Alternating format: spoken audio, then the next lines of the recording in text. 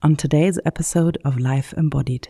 Growth comes in fits and spurts, and sometimes it feels like you're handling things worse, and then you're handling things better, and then you have this big insight, or you have this big healing, and then you see things differently and feel things differently. For me, throughout all of that, one thing that has shocked me is that, conditioning stays. Conditioning changes really slowly. I've had awakening experiences. I've had a near-death experience. I used to spend 2 to 3 hours a day meditating for 10 years. I've had really, awakening experiences that left me without a sense of self, without a sense of self other. I've gone far with that kind of stuff to a point where it took me 6 months to recover and have a sense of I again. Oh, fuck. But what stayed, Catherine, was conditioning.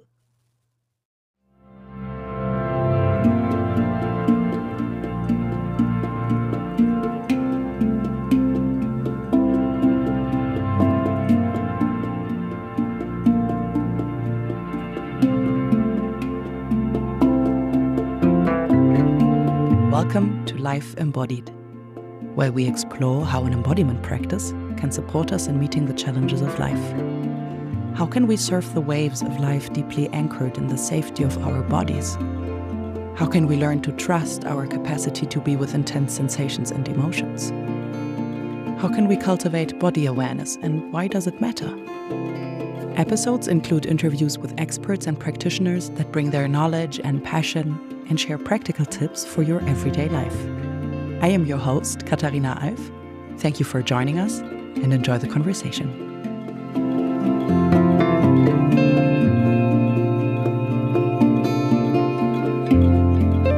Welcome everybody to today's episode. Before I introduce today's guest, I want to point you to my online course, Compass, which starts in the middle of November and is a 30-day journey all about understanding symptoms, understanding your body's language, starting to communicate more effectively with your body, and using symptoms as a compass for authentic self-expression. So if you have tension or pain that you feel your body is trying to tell you something with, but you don't know how to begin to understand this course is for you. And you can find it on my website, which is katharinaalf.de, and then you find it under /compass. And now, let's dive into today's episode. My guest is Dylan Newcomb. Dylan is an embodiment coach and the founder and teacher of the Uzazu Embodied Intelligence Method. His background is in dance performance and music composition. In 2001, he co-founded the Dance Lab, Institute for Movement Research, where he researched the relationship between vocal sounds, breath, movement, and behavior. This laid the foundation for the development of Uzazu. Dylan is based in Freeport, Maine. What I didn't know is that he is actually quite fluent in German, as you will notice in the interview. This is the most practical episode yet. In the second half, Dylan shares a demo for you to join. So if you have the chance, I highly recommend to go to YouTube for this episode to not only listen, but also watch. Let's begin. Welcome, Dylan, to Life Embodied. Such a pleasure to have you, and it's nice to meet you. Likewise. I'm honored to be a guest. Thanks. So the very first question that I ask my guests is, what is it like being your body? Maybe specifically today, maybe in general, what is the experience, the physical experience of being you? I noticed that you frame it, you didn't say being in your body, but you said being your body. Yeah. I assume that was a conscious choice. Yeah. It is a conscious choice, yeah. Yeah, because that's different, right? Yeah. And if you don't mind, I'd like to answer it from the point of view of highlighting that distinction. Please do, by all means, yeah. When I think of what's it like being in my body, which is a much more typical Western frame of somebody starting to get into embodiment, right? The initial thing is, I have a body. My body has feelings. My body has energy. Those are affecting my thoughts and behaviors. I want to be in my body, meaning, I think, generally implicitly when we say being in my body, having more awareness in my body. Like the I that has awareness can be conscious of what's going on in the body more. Right. Yeah. So, I'm not just in my mind, I'm not just my behaviors. I guess then implicitly I as awareness or as conscious processes also inhabits this body. Yeah.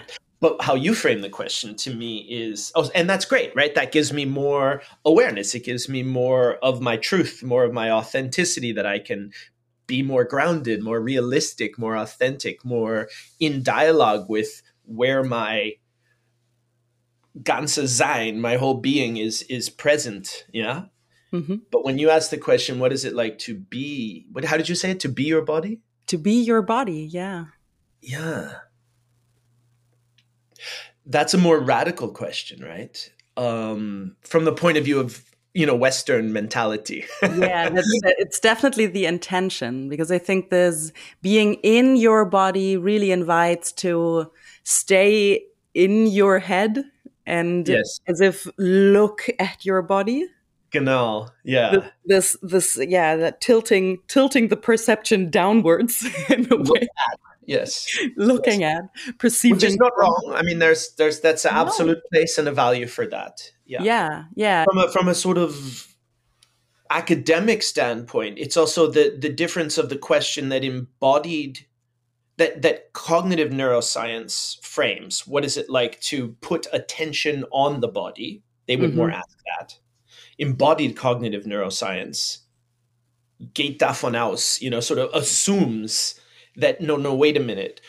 Cognition itself is an emergent property of the mind body environment connection, right? Hmm. So the embodied cognitive neuroscience standpoint or departure point is, no, wait a minute. Awareness, cognition, reflection, generation of experiences and our understandings at all sort of levels of them, from the most qualitative proto-cognitive standpoint all the way to more elaborate thoughts, are emergent of the mind body environment connection. And we just don't, because we have such a long history at this point of this sort of Descartesian I think therefore I am, that Yeah. we still, even those of us in the profession of embodiment, routinely, I think, are biased to unconsciously fall back into that bias, that huge bias of being located here, right? And thinking, Yeah. oh, my body this, my Yeah, body. and I think we Something that I really. have. Yeah. And I think we still kind of miss the language, right? Or we have to make it up. And then we have our own distinct vocabulary, like that belongs to our work, maybe, or our perspective. But in general, we lack the vocabulary to address this. Yes, yes. Um, so as a body, now to actually try to Yeah. just like answer your question already. As a body. As a body, I feel my impulses. And here I am owning them as if they're separate from me. See, it's so built into the language. But there are impulses Mhm. that are felt. There are urges. There are, on the yin receptive side, there are qualities that fill awareness. The feeling of being with you, of getting to know you, the embodied curiosity of who is this being that I'm connecting with and interacting with. And there's the energy that I bring to the call, to this conversation, just my day so far, where I'm at in my life right now, just all the energy of those things. Mm. And implicitly there's all of my patterning, my conditioning, the pathways that I have frequented and the pathways that I avoid, right? All of my conditioning is, my embodiment is using that foundation to operate in the moment. And so that's what I'm going to notice, how I'm going to respond to it. All of that is very comes from a very grounded place. And I'm not saying I'm particularly grounded. I'm just saying we are grounded in Yeah. that. And that's how we roll. That's how we, moment to moment. It's the ground floor of Mm. meeting the moment in the relative world. Mm-hmm. Yeah. So I am that. That's not all of, when I say I don't, that's not all of the I, but it's Mm. the ground of it. It's the Mm-hmm. ground of being. Yeah. Mm-hmm. Mm-hmm. I How does like that it. land for you? Where do you go with that?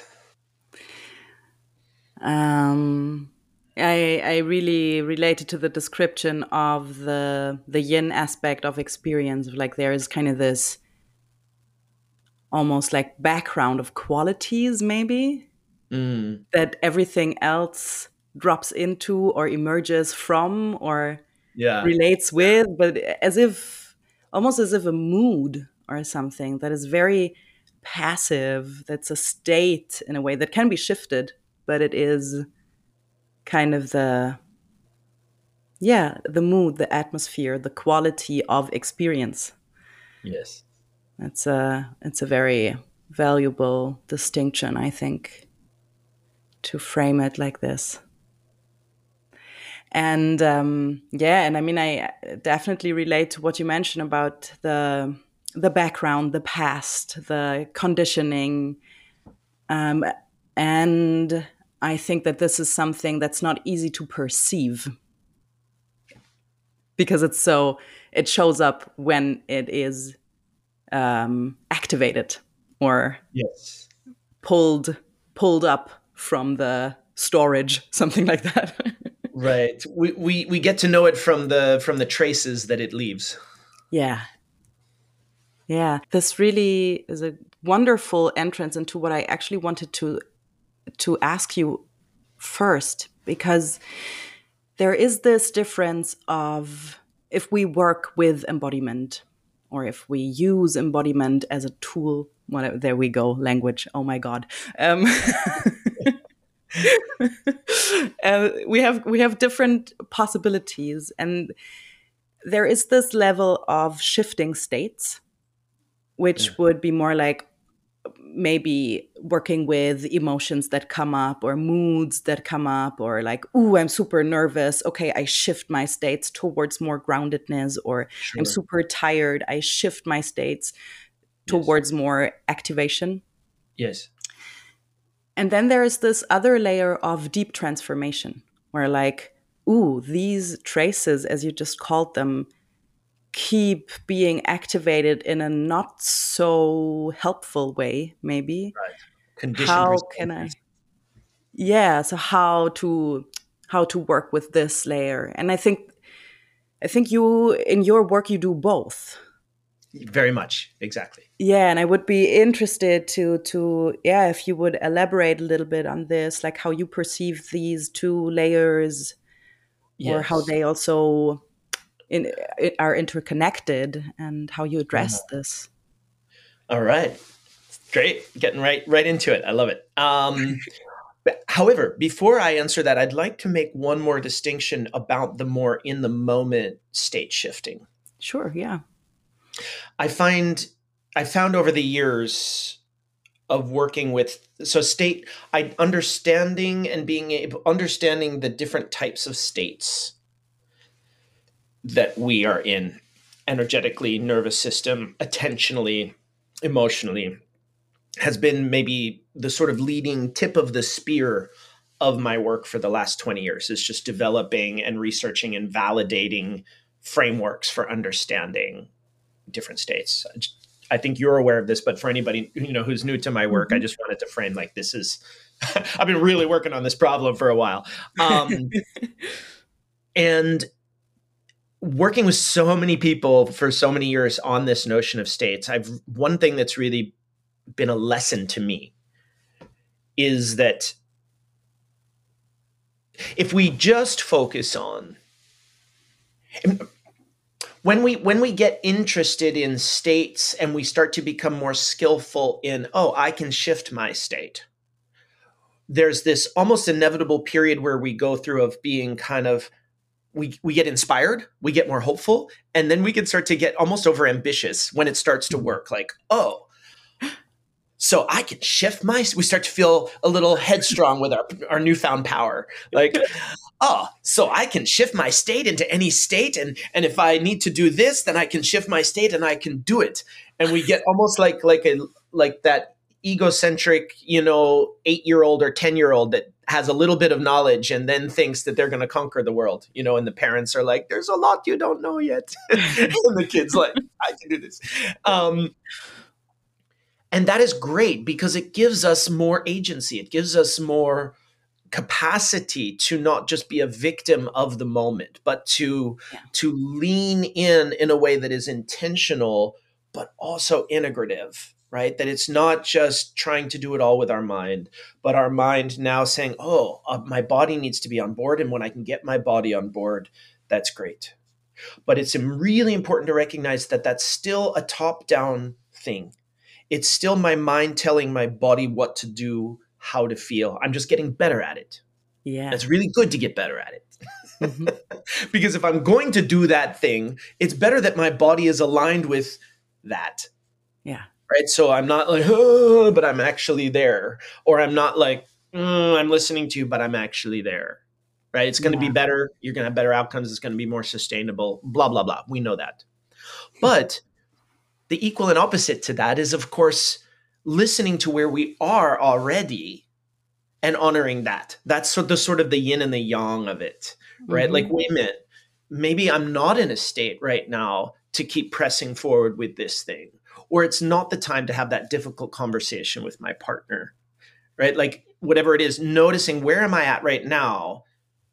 And then it's the wisdom to know the difference. Should I assert myself to change my state? Or should I honor my state where it's at and choose activities that are a little bit more aligned or attuned with that? Or and it's not black or white. Maybe I'm going to honor this low energy state. I'm going to optimize it a little bit, and then I'm going to do something that complements it. Mm-hmm. So I just really wanted to put that out there because I feel that when we're talking about state mastery in the moment, it's really easy to get more sort of yang assertive with state mastery. But there's this sort of yin self-compassion side of state mastery, which is honoring our states, not just shifting them. Yeah. Yeah. Yeah. And like one thing that just came to mind that I think might be super relatable for women is throughout our cycle, we have so often the question of, do I now shift out of this state or do I need to embrace this state? And I think so far the strategy was for most of us to push through, to kind of, okay, now you need to snap out of the passivity or the need to rest and it's such it's a very new idea to actually give into those states and to be like, okay, maybe this is really important. Maybe I really need to withdraw, to rest, to listen to my inner messages. And as not just something to cope with, but also, is there even, like, what's the opportunity of this state? Yeah. Right? Like, yin cycles are an opportunity to integrate, to rejuvenate, to process and resolve tensions. Like, there's so much that is wanting to happen in those yin cycles that then fuel more organically vibrant, productive yang cycles. Yeah. And so when we say yes to our state, we're saying yes not to just the experience of it, so we're not resisting it, but we start to say yes to all the potential of it. Mm-hmm. I don't want to offer too many uneducated advice about how that applies to the moon cycle, but it is a cycle, right? Yeah. And I think it's just one of these cycles, and all cycles are circular, like yes, productivity cycles and all of that. Yeah, I just noticed this shift in at least my social bubble towards more awareness of the menstrual cycle, and I think it is inspiring many people on many layers, to not just apply this knowledge to the menstrual cycle, but actually to all kinds of cycles, or to invite a more cyclical thinking, perception into life in general. Yeah. Yeah. And with that, another huge one, arguably even larger one, is the circadian rhythms, right? That Yeah. I say larger just because that's transgender, Yeah. trans above all genders. An example, I've just started at the advice of Andrew Huberman, who many people are coming to appreciate what he's offering, of delaying taking any caffeine for the first 90 minutes of my day. And it's really made a noticeable shift to honor the process of my body getting into gear. And how can Mm-hmm. I support that to happen in the mornings in an organic way, rather than quickly taking some caffeine and sort of rushing it into gear? Yeah. I mean, there's Right. more technical aspects to that, of the chemicals and the processes, but that's essentially what it comes down to, is like Mhm. supporting an organic shifting of state, right, into the more active mode of the day. Yeah. To not yank yourself out of waking up. Right, right. Or take a sleeping pill and slam yourself into calming down. Yeah. Yeah. All So, right. maybe back to the initial question you asked, Yeah. which is, so we've got states. Let me see if I reflected back to you in a productive way for where you wanted to go with this. Um, we've got our states in the moment, and through embodiment practices and learnings, leaning into the questions, the dual questions, as I frame them, of on one hand, how can I shift my state in a holistic, integrated way to better meet what the moment is asking of me, whether it's what is wanted of me or what I'm wanting to do. Yeah. And at the same time, how can I understand my state in a compassionate way? What is my body needing? What would meet me where I'm at? And the ongoing, no one right answer, of course, but the ongoing wisdom cultivation of when to do how much of which. Hmm. Hmm. Yeah. So that's a beautiful set of inquiry, and one that we can be busy with for our whole life, obviously. Yeah. And all of that is happening within the context of our current development, our current conditioning, our sensory motor conditioning, the pathways that we've exercised and have become very well worn, myelinated pathways. Like, some people are really quick and they do anger really easily. Other people, they will avoid anger till the very last minute and it blows up, or just gets repressed. Hmm. Other people are really quick to compassion, almost too quick to it, and not standing up for themselves. Hmm. Some people are really good at yinning. Other people are really good at yanging, but not as good at yinning, right? So we have our habits, in other words. Yeah. And often, as you know so well, I think those habits, not always, but often, have some trauma around them, which, let's just say, complicates it. And but not all of it. Some of it is just habits, and those habits are a product of our magic, mysteriously complex. Like, who can claim to know how many different influences have caused those habits to shape as they have? Mm. Right? You can talk about souls and soul journeys. You can talk about personality. You can talk about astrology. You can talk Mhm. about family constellations and first child and second child and third child. You can talk about ancestry. You can talk about DNA. You can talk about socioeconomic factors. Like, the list is endless of all the things that contribute to that and are worth looking into. And Mm. many of those schools will, I think, make overinflated claims about how much influence the thing that they focus on has. Yeah. Like, the astrology people are like, it's all astrology, and other people are like, it's not at all astrology. And and the ancestry people would be like, it's all just, these waves of conditioning that get passed down, and that's the key. Mm. I love it all. I find it all fascinating endlessly. Mm. And my inclination is to honor all of it, and to say, I'm sure it all has a significant influence. Mm. We each are, and I sort of feel it's my nature to kind of want to understand it all, which is both a blessing and a curse.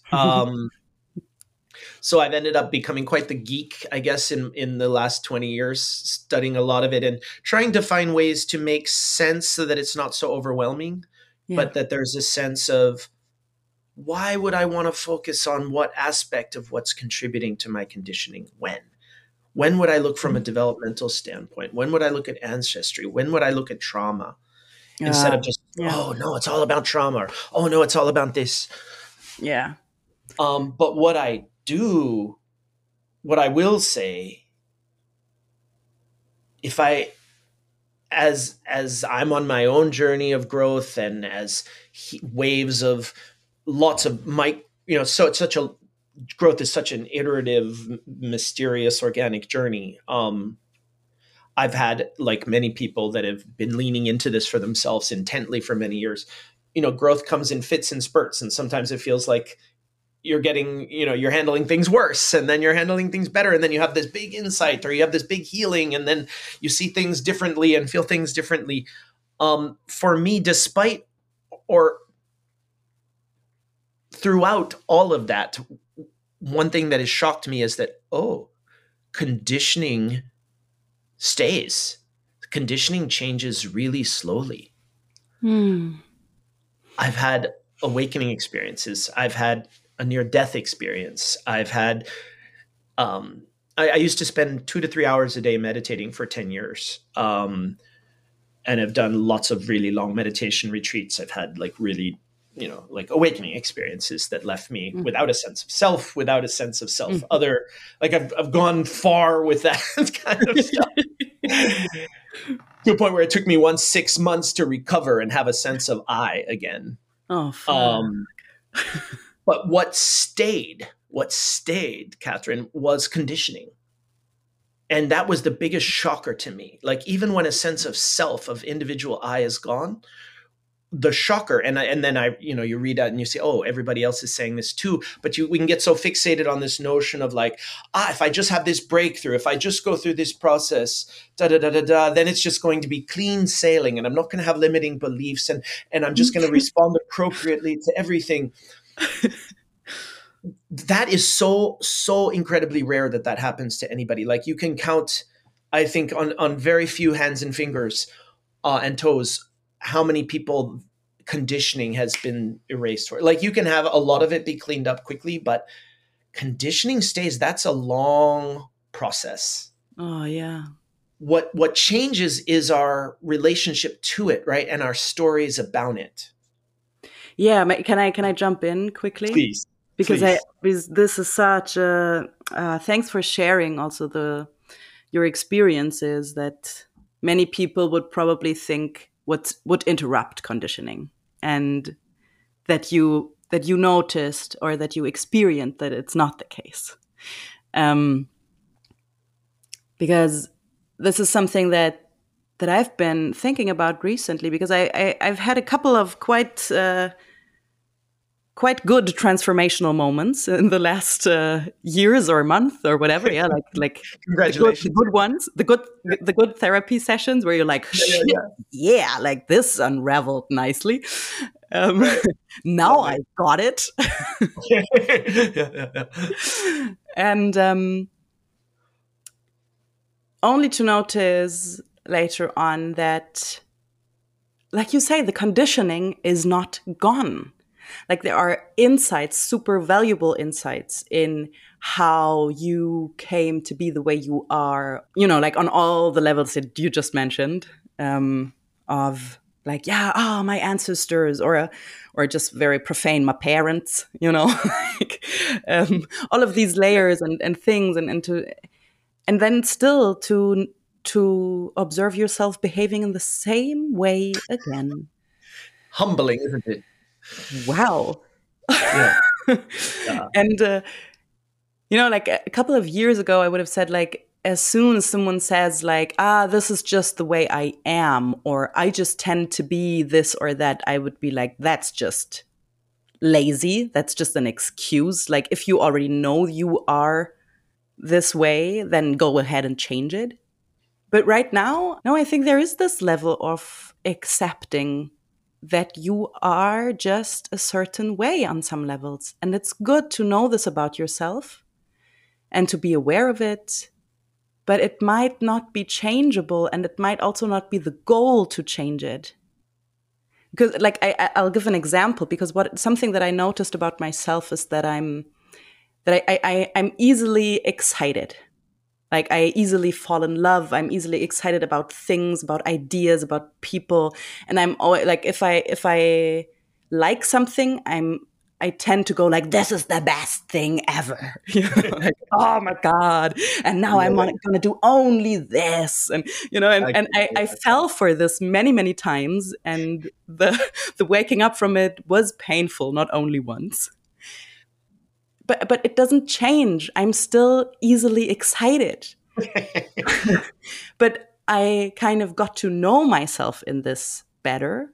And now whenever I get overly excited, I'm like, oh, I think I'm overly excited again. Like, let's give this a day or two. Or like, let's take a breath with this and not rush into things or make conclusions. Or let's see what I'll say tomorrow about this. And not take everything I think so seriously. Yeah. Lovely. Makes a big difference, doesn't it? Yeah, it does. Yeah. And the realization that I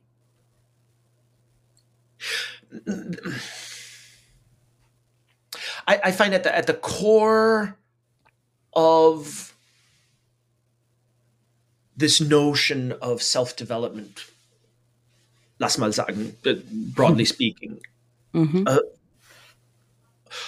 are several core sort of paradoxes where equal and opposite things are both true.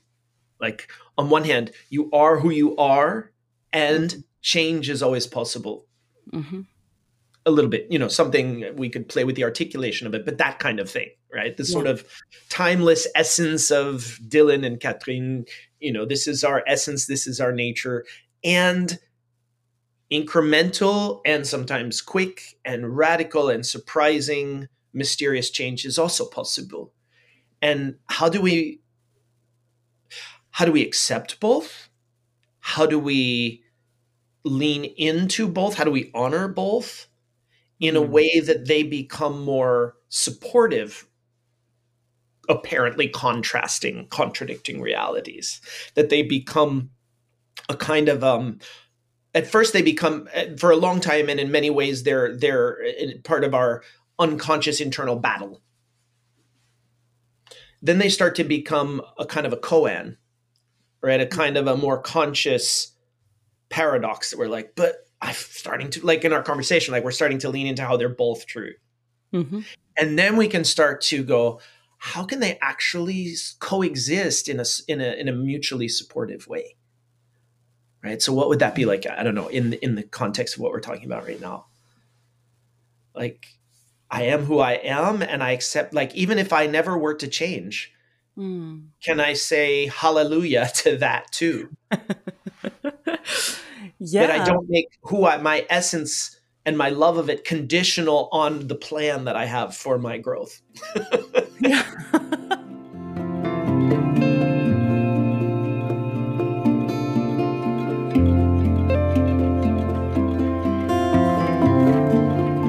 Uzazu embodied intelligence is the name of the modality that I've been developing over the last 20 years. And what it is, or one of the things that it really offers, is a very kind of full spectrum framework for understanding states. And we have 8 core states, with a 9th one, which is sort of like the neutral middle, that is kind of like where we are when we're not in any of these more, biased states. And with each of those states, we look at them in 3 what we call activation states, which is balance. This is when you're really doing it, when I'm really connecting empathically with you, or when I'm really leaning into and discovering my full potential, und so weiter, und so weiter. And then we look at it, so that's its balanced state. Hey, this is the good state and its benefits. Then we look at it in its underactivated form. What is it when the moment, my mind or the environment is inviting me into that state, but for whatever reason, I don't feel like it's safe or okay to go there? Like it's not okay to really let myself feel our connection. It's not okay for me to really share my truth. It's not okay for me to really deliver and share my value with somebody else, right? And that's usually conditioning, right? That has taught us that that's not safe for whatever reason, or we drew those conclusions. Yeah. And again, tons of factors that can continue to that. So that's kind of one class of conditioning. We could say the conditioning that is there to protect us from danger, right? That we've learned what is safe for us to do, what is safe for us to feel and be, and what is not. And then there's what we call the overactivated states, which is when I go to do something, I kind of do it too much. I connect too intently, or I'm a little grandiose with my self-expression and my construction of myself, et cetera, et cetera. So what is it that causes us to push too far in a certain direction, to overdo it? Why do we have that compulsion and that miscalibration, that misevaluation of how much is needed? Yeah. Yeah. One question So about this is this. formed a very simple yet helpful framework to also look at conditioning, right? Not just what's our conditioning, but how has our conditioning supported us to access states in a well-balanced way that's appropriate for the moment? What are our habits of what states that our conditioning is causing us to not access and not arrive in fully? And how has our conditioning caused us to overdo certain things or overuse certain states? Yeah. Because you just used the terms of, you definitely said overactivation. I don't know if you said underactivated. Voila, both, yeah. Yeah, and I think these are terms that many people use these days because the polyvagal theory becomes more and more common knowledge, and Yes. people are very much into nervous systems and their own nervous systems and regulation. And I think you are using these terms in a different way than like nervous system activation. And maybe you can differentiate a little bit, like what Thank you what for it that. is. Yes, very, very well spotted. So a more typical use of overactivation, underactivation has to do with arousal level and sympathetic nervous system stimulation, i.e., high arousal. Yeah. I mean, it's not exactly the same thing, but they're very highly correlated with each other, right? When my sympathetic nervous system kicks in, that brings my energy level up, my focus level up, right? And then you have in emotions and affect states, you have the high arousal emotions, right? So your desire, your joy, your fear, your anger, but also your righteous anger, your pride, your guilt will bring us up into this got to do something space, right? Whether it's positive or negative, there's a sense of got to do something. That's when people say high activation or over activation or stimulation, they often mean that the body is overstimulated. And then low activation, again, this is not my framing, but this is the traditional framing, and then I'll contrast my framing. Low activation is often associated with, can be a combination of two things: not enough sympathetic activation when it would be helpful, and often an overactivation of the parasympathetic nervous system. So in other words, not enough gas, too much brake in our car, right? So it's like, and so that is causing us to, which leads to, of course, lethargy, depression, ultimately can lead there, hypersensitivity, victimhood, that we just feel like I can't. Yeah. Right. And then everything just sort of feels like it weights, the world weights down upon us. And that's underactivation. That's not how I mean it. How I mean it is simply relative to a certain way of being and doing. Like there are certain ways of being and doing archetypally that are needed in life. And Uzazu just looks at 8 what we call modes of embodied engagement. And relative to each mode, am I doing not enough of it, a good amount of it, or too much of it, of that state? So like a synonymous thing would be what we call gateway posture or constructive self-esteem. Do I have a positive self-esteem that is supporting me to dream and have ideas about myself and what I can do? And that requires. Can you explain a bit of for the people that are just listening what you do physically right now? So I'm straightening up through my spine. I'm fanning my arms out into a kind of a large space off to the side. I'm holding a kind of almost like a halo or a crown out from my hands, like a big gateway or a sun. And there's just the sense of I expand, and in Uzazu, then we bring vowel sounds into it that mirror this posture. So that would be ah. Yeah. And I allow myself to, radiate up and out. So now my body is supporting my mind and my attention to hold this wide space of what could be possible, right? Mm-hmm. And I could be doing that too much, pushing it too much, where I start to get a little overinflated, I could do this, and then I could do that, and I could be the best embodiment teacher in the world, and Uzazu is definitely the best technique, and Look at me, right? So I no longer need to be just good; I need to be the best. Yeah, this would how people would spot this in themselves. Yeah, so it would be a need to be exceptional, a need to be exceptional. Not like good is not good enough. Great is only acceptable. Mm-hmm. And this is also connected, or a tendency to overinflate, or to in Dutch we say opleuken, to like make it a little bit more than it was. Like, so you embellish on stories to make it seem to come across even better. So when you notice you have a tendency to like, it wasn't just a good weekend, it was an amazing weekend. Yeah, übertreiben in German. Übertreiben, ja, genau. Yeah. Over-exaggerate. Yeah. Why are we doing that, right? There's a need to be perceived as uniquely valuable, right? I'm not fully accepting. My self-esteem needs a boost from your admiration. Oh, yeah. Yeah. Right. So it's like I'm signing you up to be my vitamin supplement for my own self-esteem. But you didn't sign up for that job necessarily. So I'm just feeding you a kind of a distorted view of my reality so that you'll give me that. And we all do it, don't we? I mean, let's forgive ourselves for that. So that's, anyway, I'm getting into a lot of detail here, but maybe it's good to just give an example of how this can play out. Yeah. Now that's a activated state becoming even more overactivated.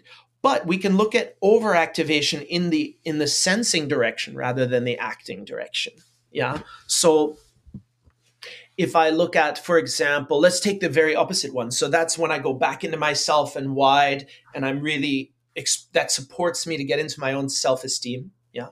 But if I go down, if I soften my body down into my sensing and I lean forward, so I'm really putting the attention on you rather than on myself.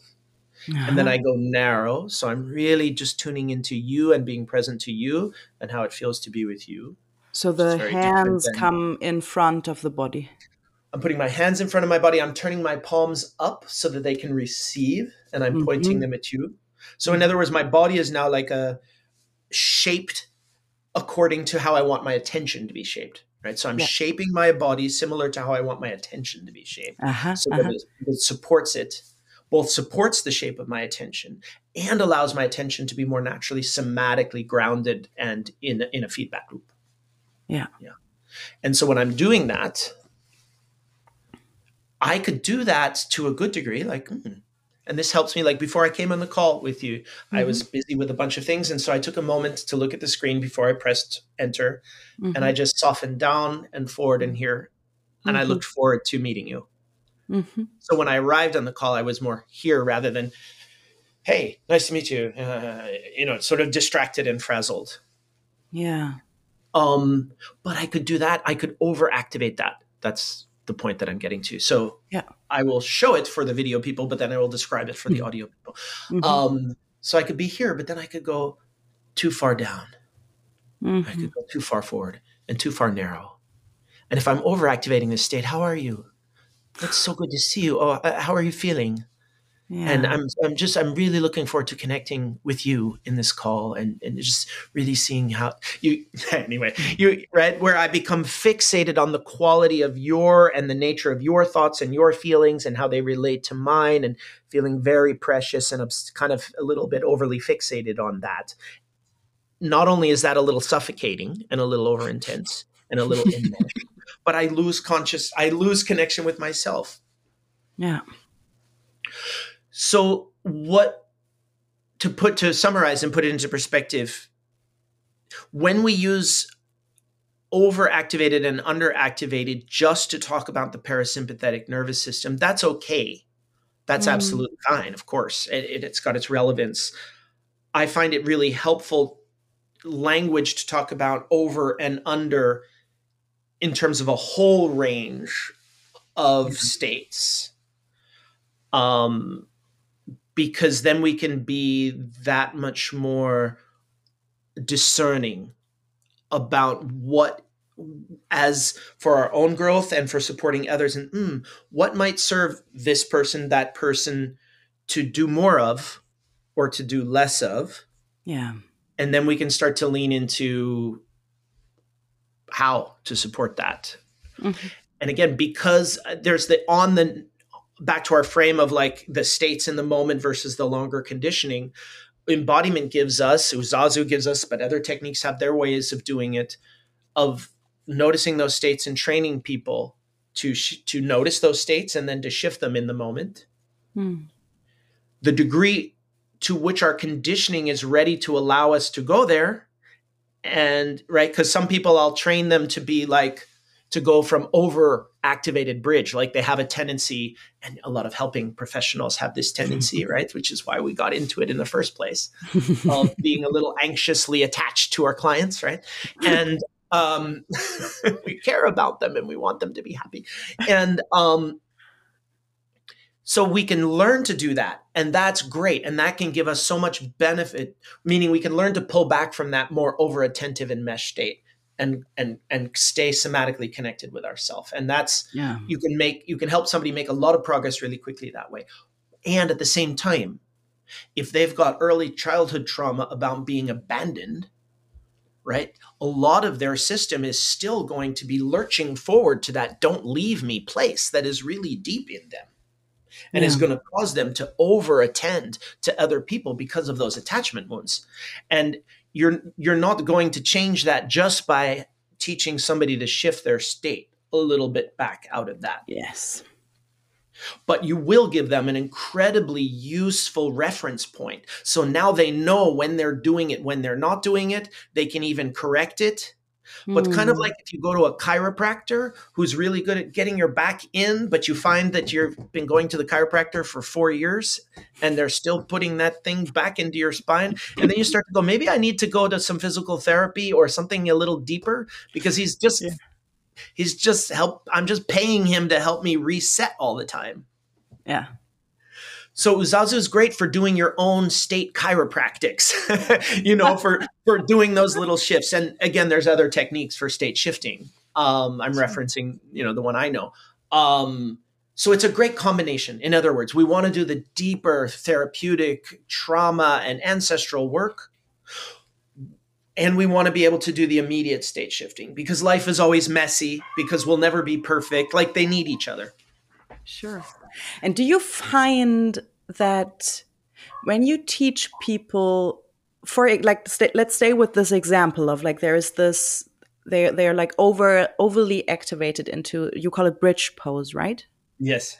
Yes. Yeah, Bridge where the moment. hands are in front of the body, they're leaning towards their gegenüber, their partner, To the other. Yeah. to the other. There's kind of this round back even. So this would be the gesture, bridging towards Yeah. the other. Yes. And if they're like overly activated into this position, and they're kind of, as you described it, like anxiously trying to hold onto the connection, do you experience that that first of all, I mean, people have to become aware of this. Right.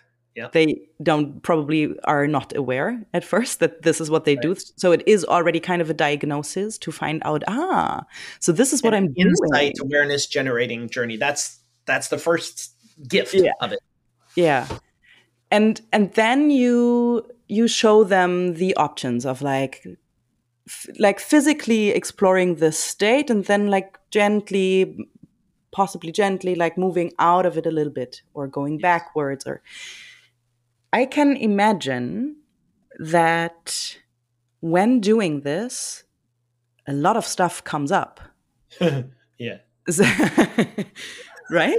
Like I mean, yes, it depends person to person on how sure. much trauma that issue is related to, how well contained, repressed, or managed that trauma is, right? You know Hmm. this. Some people, their stuff just boom, it comes up. Other Hmm. people, it's going to take maybe a year or two to get there. Hmm. And different practitioners, some people like have ways of and are focused on really leaning in and eliciting it. Other people are more focused on the organic process of it's going to come up when it's ready to come up. There's different views on. Some people are more assertive vis-a-vis trauma, and other people are more gentle and organic and gradual with it. Hmm. But yes, to your point, yes, stuff can come up. And I guess I'm just adding that there is stuff related to it. How much of it comes up? How much are they able to let come up? How much do they just not have control over it coming up? All of these kind of factors. But like I think what I'm also asking is like there will be, not with everybody, but with many people, I imagine there will be the opportunity for really deep transformational work right there.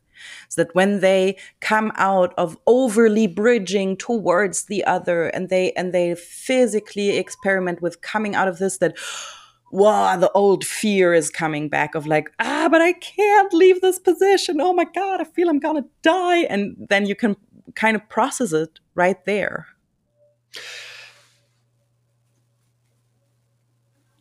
Yes. Yes.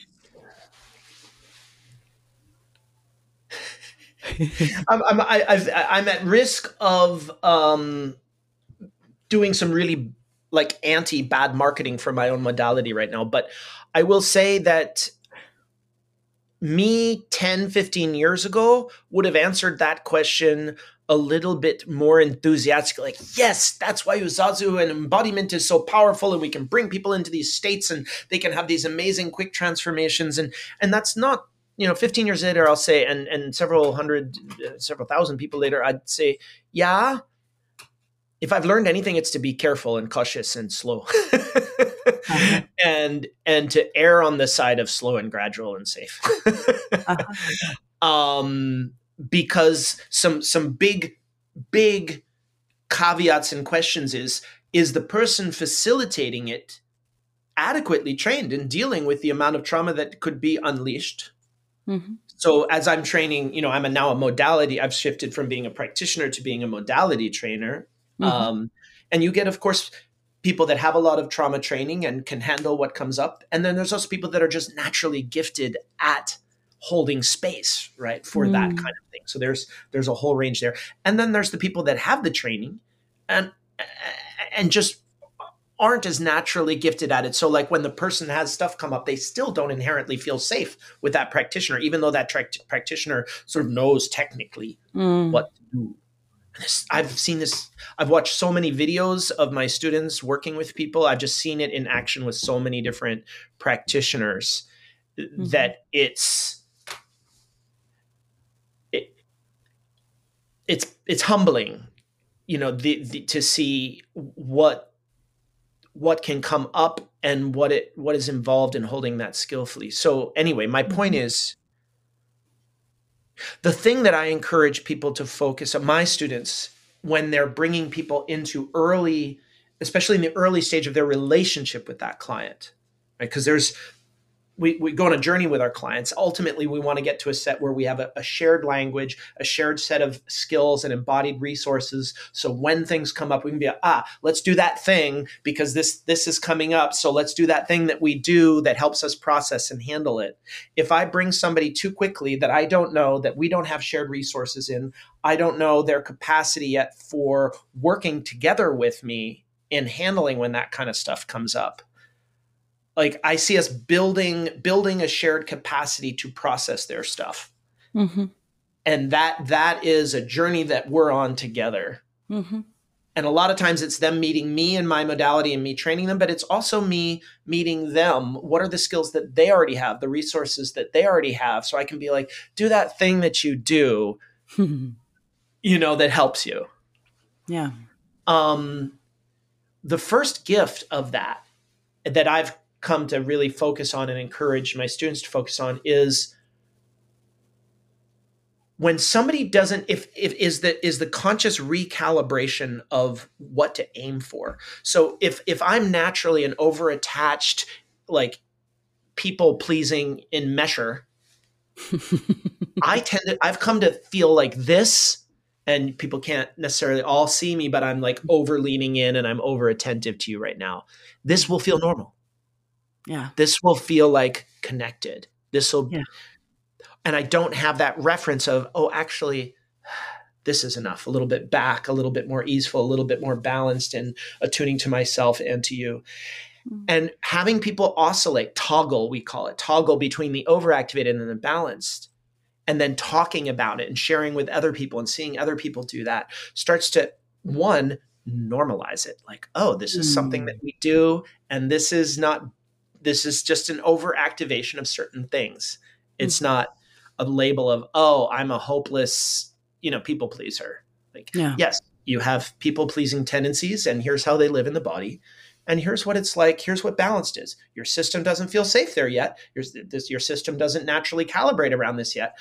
But it's getting to know this sense of this is what balanced feels like. That can't be understated. The importance of that, because now the system has a new thermostat setting that it can start to, calibrate the hot and the cold air around. Yeah. Right. A new set point to organize around. And how long it takes that system to more and more naturally, automatically organize around a little bit less over attentive is going to be different for different people. But now it has that. And that's everything. Yeah. And yes, and sometimes you get lucky and they've already done a bunch of work, or karmically they're ready for it. God knows. God only knows, or whatever only knows. The universe only knows. Sometimes amazing healing can happen and reorganize. Like it's always a gift when that happens. It's just like you can feel it. The whole body just goes like, oh, I was ready for that. I just didn't know how to access it. Yeah. Yeah. And stuff was ready to clear up. Mm-hmm. But we're not in control of how, neither of us are in control of how ready we really are.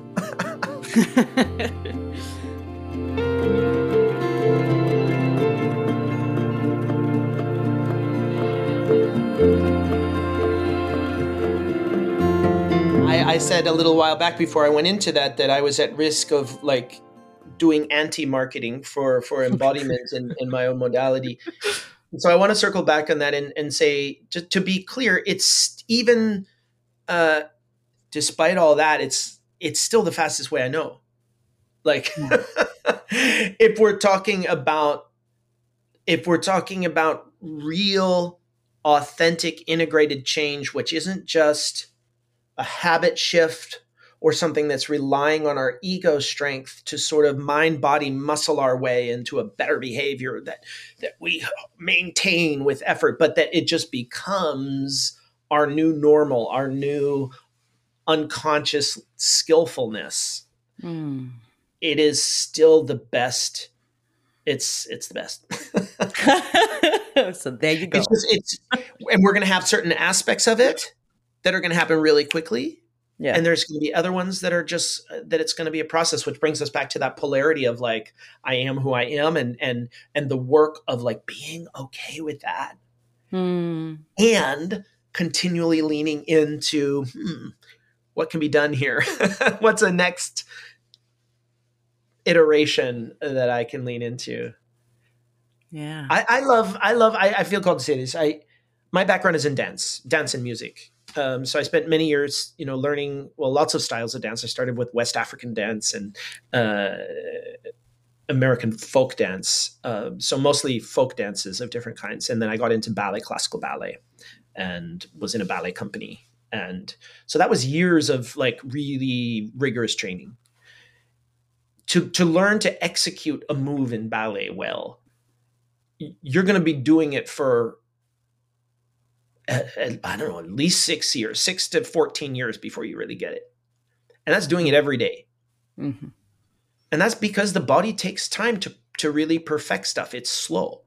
The mind understood what a pirouette was. It understood what a triple pirouette was after 2 weeks. Mm-hmm. But the body is going to take another 6 years to catch up. And that requires, if you're not going to hate yourself for 6 years while you're still bad at doing the double pirouette, you better get used to it would serve you to have patience and compassion that the body and changing our muscle memory is a slow iterative process that requires repetition and practice. Mm. Yeah. And one of the things with our Western mind-centered mentality is we're used to like, if you can understand it, then you have it. That's sort of, verstehen. Like, yeah. No. Does the body understand it? Yeah. Yeah.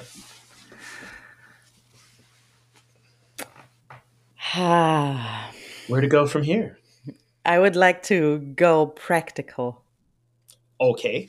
The way I got to know your work so far is that it's so practical. It's so applicable to everyday life. Like you can choose almost every challenge on every level of challenges there are and address it with your tools.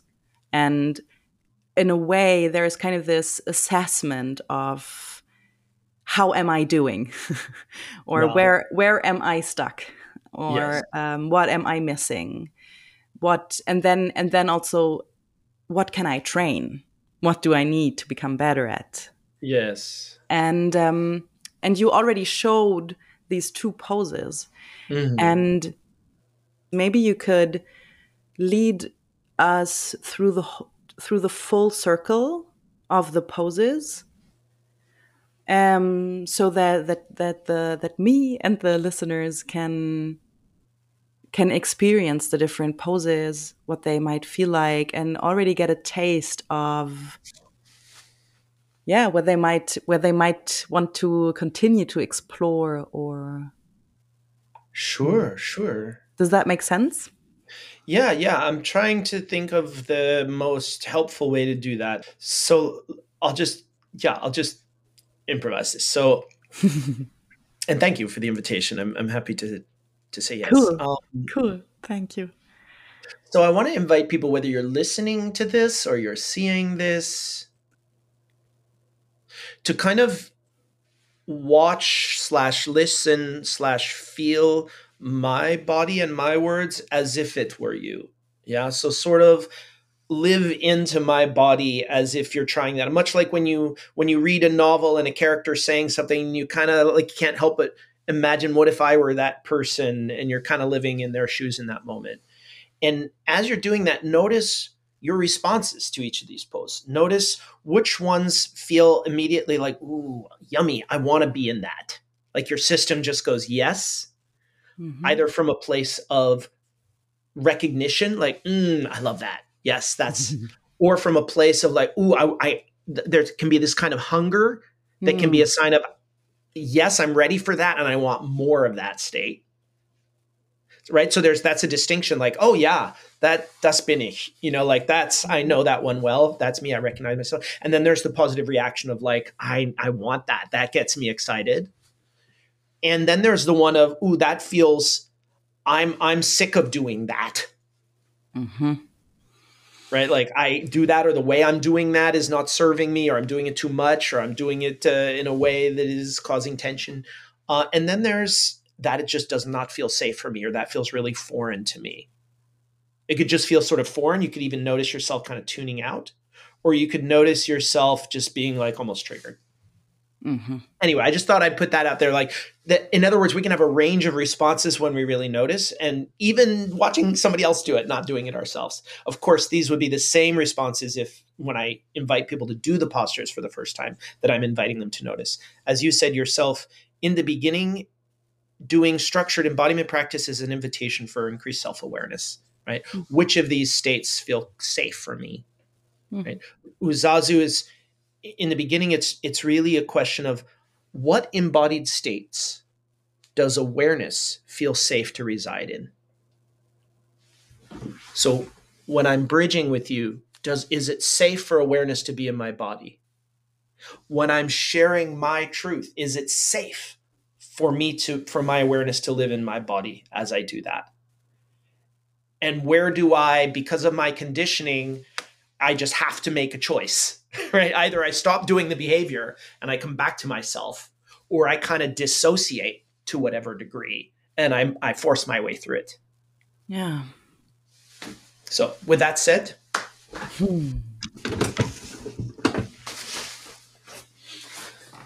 I'm getting ready. For those of you just listening, I'm taking my jacket off. All right. So yeah, this will just be a taste. I won't try to explain it all as we go through, but just let these. So again, this is not a training. So don't try in your mind to go, oh, how can I learn this? Don't try to learn it. Just experience it.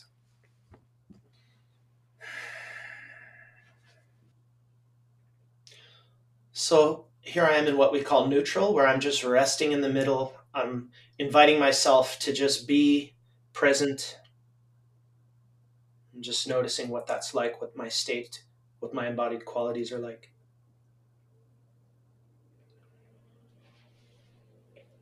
I'm going to go back into myself. I'm going to soften down and I'm going to narrow into sponge embodied experiences. It's safe for me to feel my feelings. It's safe for me to feel this. And then I'm noticing,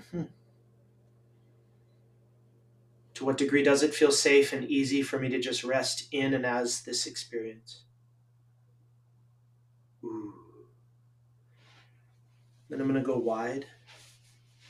I'm going to hold space for my inner experience, what we call cradle mode or mindful self-compassion. Can I hold and sort of parent and contain my experience, my thoughts, my feelings in a way that is nurturing and not over-controlling or judging, but nurturing? Am I kind to myself with whatever's coming up? What do I need? What will support me? What will nurture me? Cradle, like we're cradling a baby or a kid. So now we're going to stay back in ourselves, but we're going to go up into action. So now we're sensing and receiving our experience. I'm going to go narrow and up. Right to here in front of my face. This is where I enter into a more assertive driving state. We call this pillar posture or empowered self-efficacy. This is I feel motivated to do this. I can do this. I believe in my capacity to do this. Or not, but I notice it. It's a test of my empowered conviction and clarity of intrinsically motivated purpose.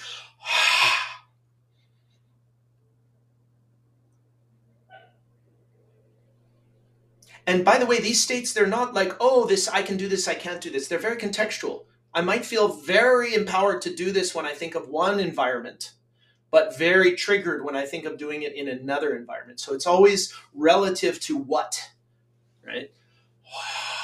And now, I open that up wide. This is that gateway posture. I honor and accept myself as I am.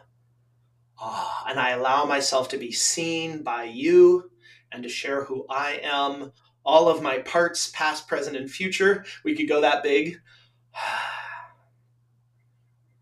Ah, ah. There's so many different facets to these modes, but I'm just highlighting some of the main ones. Ah. And now from here, we're going to go across the middle and through into neutral, through neutral into bridge. And so now these are the other focus ones. So I'm choosing to focus on you right now, and I think you're focusing on me. I could also do it with the room. I could do it with the water bottle. I could do it with the trees outside, right? I'm just focusing on someone or something external and letting myself drop in and really be present with that. We call this supportive connection. I'm just noticing what it really feels like to be emotionally present with, and also really present to the qualities and feelings I get from you. And again, I'm noticing is awareness, how, where, and how is awareness, does it seem to have capacity to flow through this? Like, where am I pulling away? And then a lot of affect tolerance in the beginning. Can I just breathe through that? Notice those tensions and breathe through that. So it starts to become more and more safe at this instinctive level. Like, oh yeah, das kann, das geht, this is okay. And then we're going to widen that up to include the whole space. I'm going to stay low. I'm going to soften out. This is what we call field posture. I'm going to allow lateral rotation. I'm going to free up my neck and my ribs, my hips. And I'm going to be fluidly oriented and present within the space. And we call this adaptive communion. Can I allow myself to really be present and responsive with the flow of what's happening? And this one is the easiest one to check out and start to dissociate. In other words, is it safe for me to be fully present with everything here in this space? And can I experience myself as belonging, as part of this, not as just a witness to it, but as a drop of the water that is this ocean?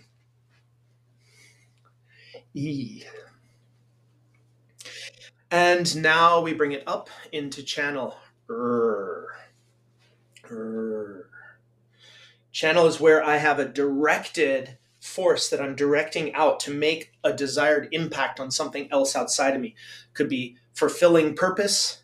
It could be serving, right? It could be doing my job. It could be being a dad, right? It could be enacting a role. Am I able to achieve a positive effect for someone or something out there in a way that is organically connected to me and is sustainable value? A lot of our job and work and career and money are tied up in this pattern. And then we widen that out. And what we call the final one, which is similar to gateway, but it's forward, it's interacting playfully with the world. Can I interact with everything? Am I available to say yes and, like that wonderful comedy improv exercise? Yeah, the yes and, to be in a co-creative, responsive dialogue of emergence. Like our conversation, right? You share some things, I share some things. We're like, yeah. Am I available to play and co-create with this community, with the world, with the future? And then just to balance it, we're going to go all the way back to the sponge and fold back in on our body mind.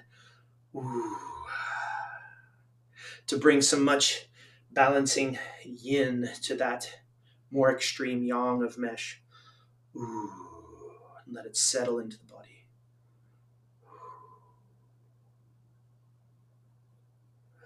And then from that place, gently coming back to the middle, to neutral.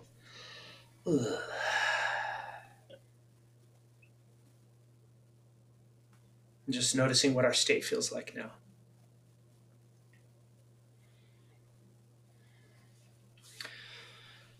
Okay.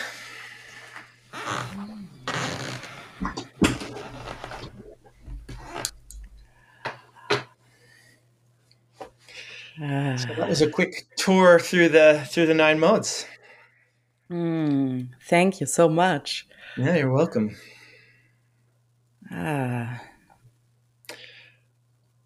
May I ask what you're noticing right now, what your state is? I feel very awake right now. And I feel as if more gathered, as if I collected some pieces of my attention that were scattered, Mm, maybe. mm, mm. The room is much more in my awareness now than it was before. Uh-huh, uh-huh. Yeah. Yeah, and I definitely feel more flexible in, or I don't know exactly how to phrase this, but I do feel more connected with myself while connecting to you. Mm, mm, mm, Like almost as if more on eye level in a way. mm. Nice. Yeah. A word we often use is available. Mm-hmm. By continually orienting back into the neutral and then going through states or into states and back to neutral, it's like we're massaging our range of motion state wise. So it's like when the moment is inviting a bit of, our system's like, oh, yeah, I know how to do that. I was Mm-hmm. just there a moment ago. Mm-hmm. Right. Or if it's your turn to share something, you just practiced being assertive or being expressive. So your body mind is ready to use that pattern. Yeah. One or two things I'd like to share on the tail end of people having gone through that. Mm-hmm. Um, when you're dealing with that facet of embodiment, which is posture related or movement related, where it's like, I'm going to do this movement, which is related to these types of qualities. And we've covered this a little bit, but I think it's important to tie back to it. It is very seductive to lead with them when you know that like gateway could help me to feel more free and expressive. It's easy to then get sort of over attached to that in the mind and go, okay, I'm going to do this so that I can feel that. Mm-hmm. And that's great.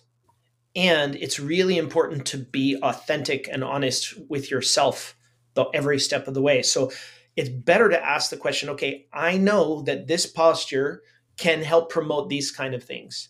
But I'm going to remind myself that in the first place, it's an opportunity to evaluate compassionately how readily and easily, when I move this way, my body wants to go there.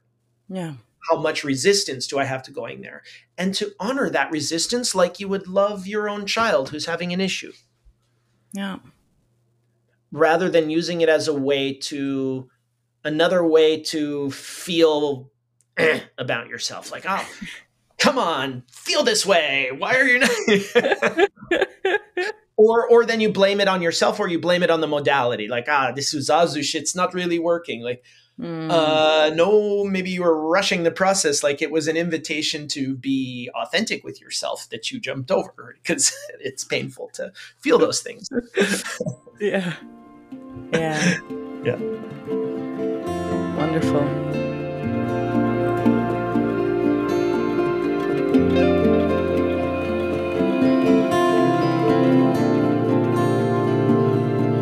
And yeah, maybe there is something that you would really like to speak about. Maybe also unrelated to what we've talked about so far, but something that you're like really passionate about at the moment, or it's something you research right now, or that you're excited about. Yeah, I can share about what I'm researching about right now. So right now we're in week. This Wednesday is week 3 of the certification training. So like half my time it's the 4th year in a row that we've done it. So on one hand, I kind of know what I'm going to do, but it's planned out and I've done it before, but I'm always iterating on it and improving it and evolving it. So there's that. There's like this constant R&D and iteration. Right now, for example, I'm transcribing. I'm using AI to transcribe the earlier lessons. So when I teach something, I'm transcribing my earlier teachings on it, and then asking the AI to critique me. What is its perspective on what I was doing? What are some things that I might have, and I have a whole sort of script of perspectives that I want it to take to give me feedback on. And this has been enormously supportive and accelerating of my own development, to be able to customize how I engage with AI to be like a high powered, brilliant feedback loop for the work. Oh, And I've been wow. developing this also for my client work. So I have Uzazu written down in a format that I can feed it to AI. I give clients now the option to allow me to record the sessions. I transcribe them and then I feed them into this AI. And it gives me critique on myself as a facilitator according to my own modality of where I could be doing better That's and amazing. what I might have missed. I haven't heard of that use of AI so far, but it makes perfect sense. It's like the AI coach. Yeah. Yeah. I mean, I'm certainly not, there's, major players in the health space that are all about this, right? Like AI is going to like ultimately put a certain amount of people out of work, Yeah. also in the coaching and therapy space. Um, for me, I mean, there's different levels to my vision on how to relate to AI in a constructive way, and one or two of them I'll get into in a moment. But right for this piece, it's like I'm kind of been in a position where I'm the one that arguably knows the most Uzazu, and but the AI has the capacity, if I've to the degree that I've written it all out explicitly as a modality, which for the most part I have now, like Claude 2 can hold 100K context window. It can hold a medium to large size book of information of all of these aspects of Uzazu and all of these different ways that we facilitate it, and then understand my session and then make incredibly insightful, like, they said this, but you could have responded in this way and that would have had these options. And I'm like, right. And it's teaching me about some habits that I didn't realize I had, but now that it points them out, I'm like, totally right. Cool. And I'm kind of a constant improvement geek, and I'm also a compassion geek. Like, I'm all about both of those things, like accepting yourself where you are and improving. But the constant improvement side of me is like really happy with this. And that leads to the last thing I'll share for now, which is that I'm working a lot on this in my own way, at my own pace, at the problem of AI alignment and technology alignment. I've been concerned about humanity, as many of us have, and the impact of technology on embodiment. And technology has greatly impacted our embodiment. Yeah. And I could go into a long historical thing, but just as an example, the printing press, the Gutenberg printing press, all of a sudden, stories were not told just around from person to person with body language around the fire. Now, instead of your uncle or your grandfather telling you the story, you're reading it in a book with words. Yeah. That's a huge shift in how information and culture and ideas are shared. That is, the printing press was one of the biggest contributors to the initial contributors to the mind-body dissociation. Language, firstly, but then the printing press, right? So and that's not to make it bad necessarily, but just as a point of how technology again and again both empowers us and can disbalance us. And the more that we learn about healthy body-mind integration and healthy body-mind environment loops, then it would be wise for us to ask the question of how can we design our technology to be supportive of how our system naturally wants to function, so that we're not always just doing more and more therapy to compensate for a more and more imbalanced world that we're functioning in. Like, we need to design and redesign around this. So it is imperative that embodiment experts, somatic psychologists, lean into the tech space, lean into the AI space, and let their voices and their wisdom be heard rather than polarizing from it. Like, we need to be part of that conversation desperately. The world needs us to be part of that conversation. Yes. Amen. So without getting into the more geeky details of it, I see Uzazu as being able to make a contribution to that. So I'm sort of slowly gearing up to engage a lot in the AI alignment space, in human-computer interfaces, because I believe that the more that AI and human-computer interfaces offer affordances or ways for us to engage in a more integrated way, you get more of a positive feedback loop. That is actually, imagine if technology was actually supporting mind-body integration rather than just causing disbalance and disintegration. Yeah. And it's possible where technology is to a point where it can handle these different kinds of inputs. We just need a framework and a shared language that computers and humans can speak that is multimodal. Cool. Yeah. Thank you for sharing a conscious and yet optimistic perspective. Because many embodiment people that I know are like really super pessimistic about this. So, yeah. Just like environmentalists a lot of them can tend to be kind of like quite scared about global warming because they know the risks. Embodiment people know better than most the embodiment risks of our current technology. So I very much empathize with their concerns. And the question is, so what are we going to do? Like, say, stop AI? Like, good luck with that. Yeah. That never really worked so far. Can we just stop technology? I know. Stop progress. Stop it.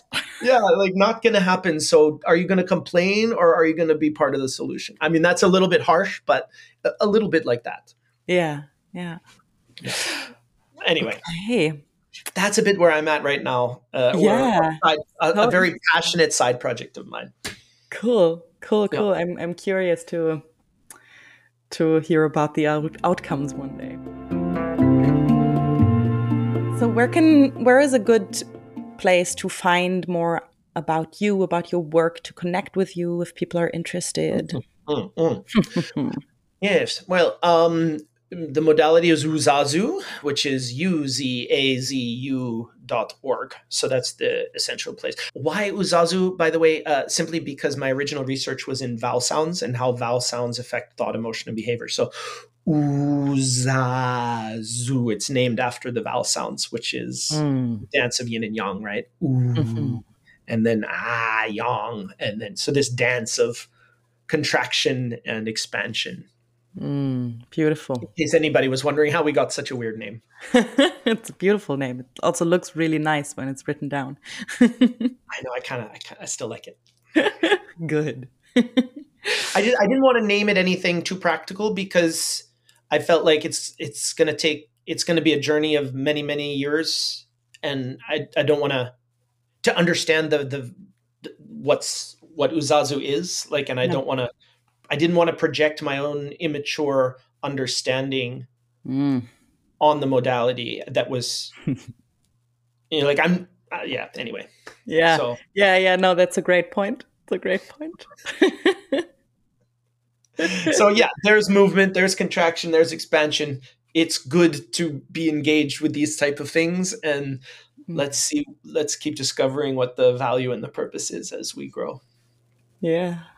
Dylan, thank you so much for your time.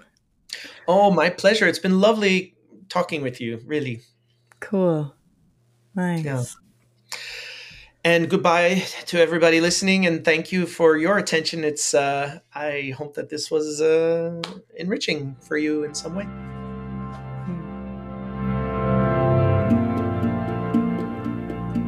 Thank you, everybody, so much for listening. I'm so grateful to Dylan that he shared a tangible demo of his work. If this podcast means something to you, I'd be so happy if you recommended it to your friends, if you shared it, liked it, subscribed to it. And please do get in touch. Let me know your questions, your thoughts. I'm happy to hear from you. And for now, I wish you all the best. Stay safe, stay sane, and I hope to see you back in 2 weeks.